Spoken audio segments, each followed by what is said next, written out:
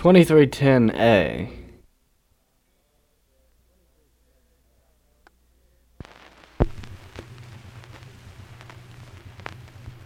Oh, you gallant Soweto of country and city, I hope you will pity a languishing maid that is sadly perplexed and sorely vexed all by her old husband. I wish he was dead, for he is frantic and crazy, lame, sleepy and lazy, and all the night over he coughs and he bawls, crying, Jenny, my honey, you feel very funny, I wish you'd lie over away to the wall.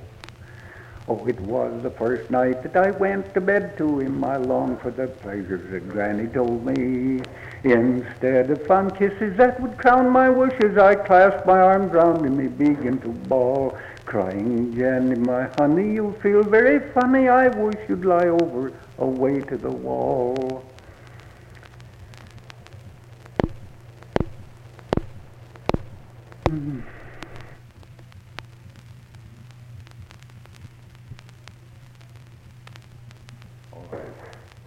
Set her going. Oh, there's doting old miser, the remnant of nature, his shins are as sharp as the edge of a knife, and his balls are as cold as the snow on the mountains. He stands more in need of a nurse than a wife. It's now to conclude and to finish my ditty. I wish I had been some lumberjack's bride who would fondle my bubbies and throw his leg over me, then I'd have pleasure at every call. That's all I can get. There's a little more there. You remember where you learned that? Or you learned it? Oh, I learned this in the upper country, way up in, well, it was way up on the Paint River. How long ago? Oh, well, that is better than 40 years ago. And what's your name? My name is Newstead, Martin Newstead. You live here in Traverse City? I do, and it's always been my hometown ever since I was a kid. Are you Irish? No, I ain't. My mother was half Irish and half Scotch, and my father was a full-blooded Englishman. That's the three dirty mixtures on the world. Sort of booked up. Yeah.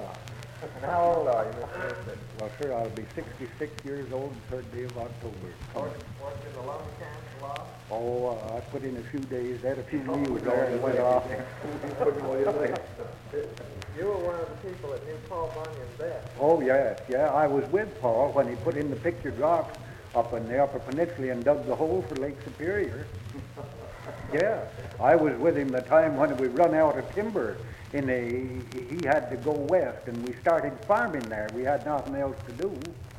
And we cleared off a big chunk of ground, and Paul went out west to look up some more timber. And when he come back, the potatoes was all ready to dig, you know, nice, great big tops, and the ground was covered. Paul went out, he thought he'd see how the potatoes were coming out, and he dug a hole in the side of one hill, and 40 bushel of potatoes rolled out before he could plug the hole. There's a little Irishman down below, he said, "Beat James," he said, "I'll pay them all for supper." Oh, God, that did tickle me when that little son of a bitch jumped on his phone. He says, "That's the truth." He says, "I can prove it for a few of the potatoes."